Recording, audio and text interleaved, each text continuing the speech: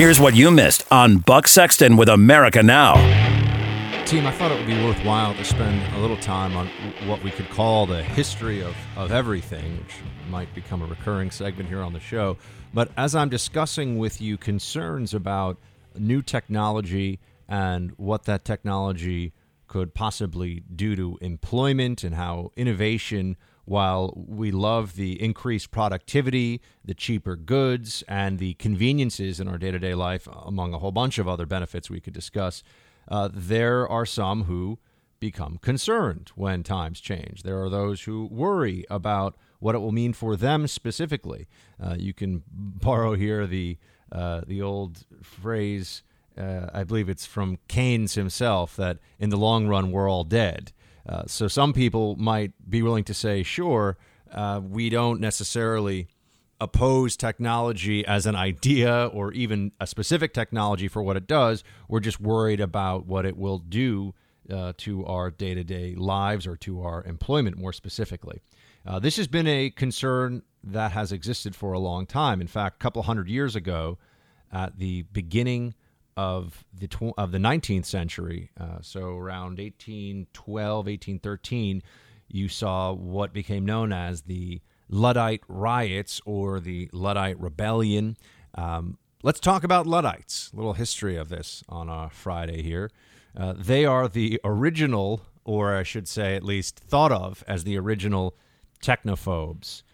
They were the rage at the mechanical age. At the onset of the Industrial Revolution, this group of British textile workers were involved in a series of uprisings, riots, a kind of coordinated mini rebellion of sorts that has also become a little exaggerated. And this is where we get the term Luddite today, which is just anyone who's opposed to progress and technology, right? You say, oh, I hate cell phones. I'm a Luddite. I like the old-fashioned rotary phone. Or I had a teacher, for example, who refused to use, this was maybe a decade ago, but refused to use a laptop, still used a typewriter, and would say that he took comfort in his Luddite ways. But a Luddite, as a term, is interesting because it's really based on an apocryphal figure, a fake figure, Ned Ludd, who never really existed. Ned Ludd, who later on would become known as Captain or King Ludd or even General Ludd, was somebody that was made up. He was really an anti-technology boogeyman. Supposedly lived in Nottingham Forest, just like the fictional Robin Hood.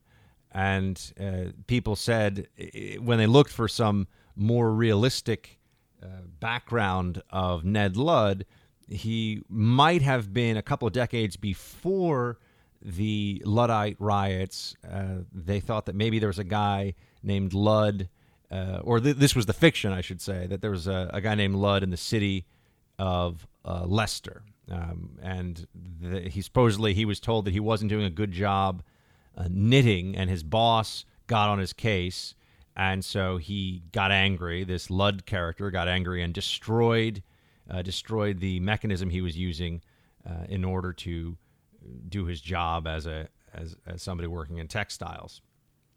So he destroyed that, and that was what they seized on to create this, to conjure this character of Ned Ludd or King Ludd, who lived in Sherwood Forest like Robin Hood. He was. He was really a social justice warrior before anyone used the term. But the Luddite Rebellion is a little more complicated than is often thought of, because now Luddite is just this term for anyone who is afraid of technology, who has concerns about what it will do to their industry. At the beginning of the 19th century, there was a lot of economic turmoil, and British working families in the textile industry, which was widespread in parts of England, parts of Britain, they were concerned about their ability to maintain wages. This really was an organized labor protest before that was a term that was thrown around and used. And by the way, families would go hungry. I mean, there was no welfare state, so concerns over the future of one's industry and business weren't just a function of whether wages were high enough, but it was a question in some cases of survival for these families. And there had been a lot of taxation from the British government to support the war against Napoleon, and poverty was widespread, and this was something that was fertile ground for a movement that just decided to take force into its hands and lash out against this perception of exploitation. Because the truth is that the textile industry, as it was getting going, as there were more improvements in it, the Luddites, or the people that were part of the Luddite rebellion, weren't opposed to using the new technology. They were destroying the technology as a form of protest. They were destroying the machinery that made the textile work much easier and more efficient, so that it was a protest. It wasn't that they refused to use it, and they were worried that after developing years of a skill set that was applicable to their job, that they could be replaced with less skilled labor. So it's not that they hate technology. This wasn't some desire for technological regression so much as it was social upheaval that came from the increase of this technological, the increase in technology that meant that you didn't need to be quite as trained. And of course, then also there were concerns about exploitation by the labor bosses.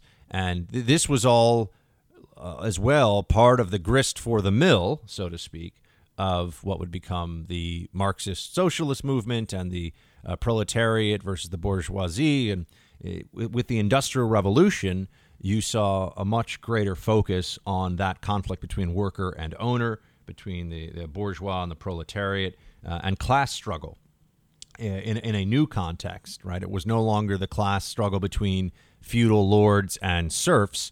It was the class struggle between the owners in the cities and owners of the industrial factories and the workers. So Luddites were at the early stage of that. And there were some very real fights that broke out as a result of this. Over about a 70-mile part of northern England, there were protests that would go on. And they weren't just protests, there were riots. I mean, they would smash and destroy factories. And sometimes they would set factories on fire. In one of the worst incidents in 1812, there were about 2,000 protesters that surrounded a mill near the city of Manchester. But the Luddites got the worst end of it. They were fired on by the owner's security guards, and 3 were killed and 18 were wounded. And then the next day in clashes, 5 more were killed.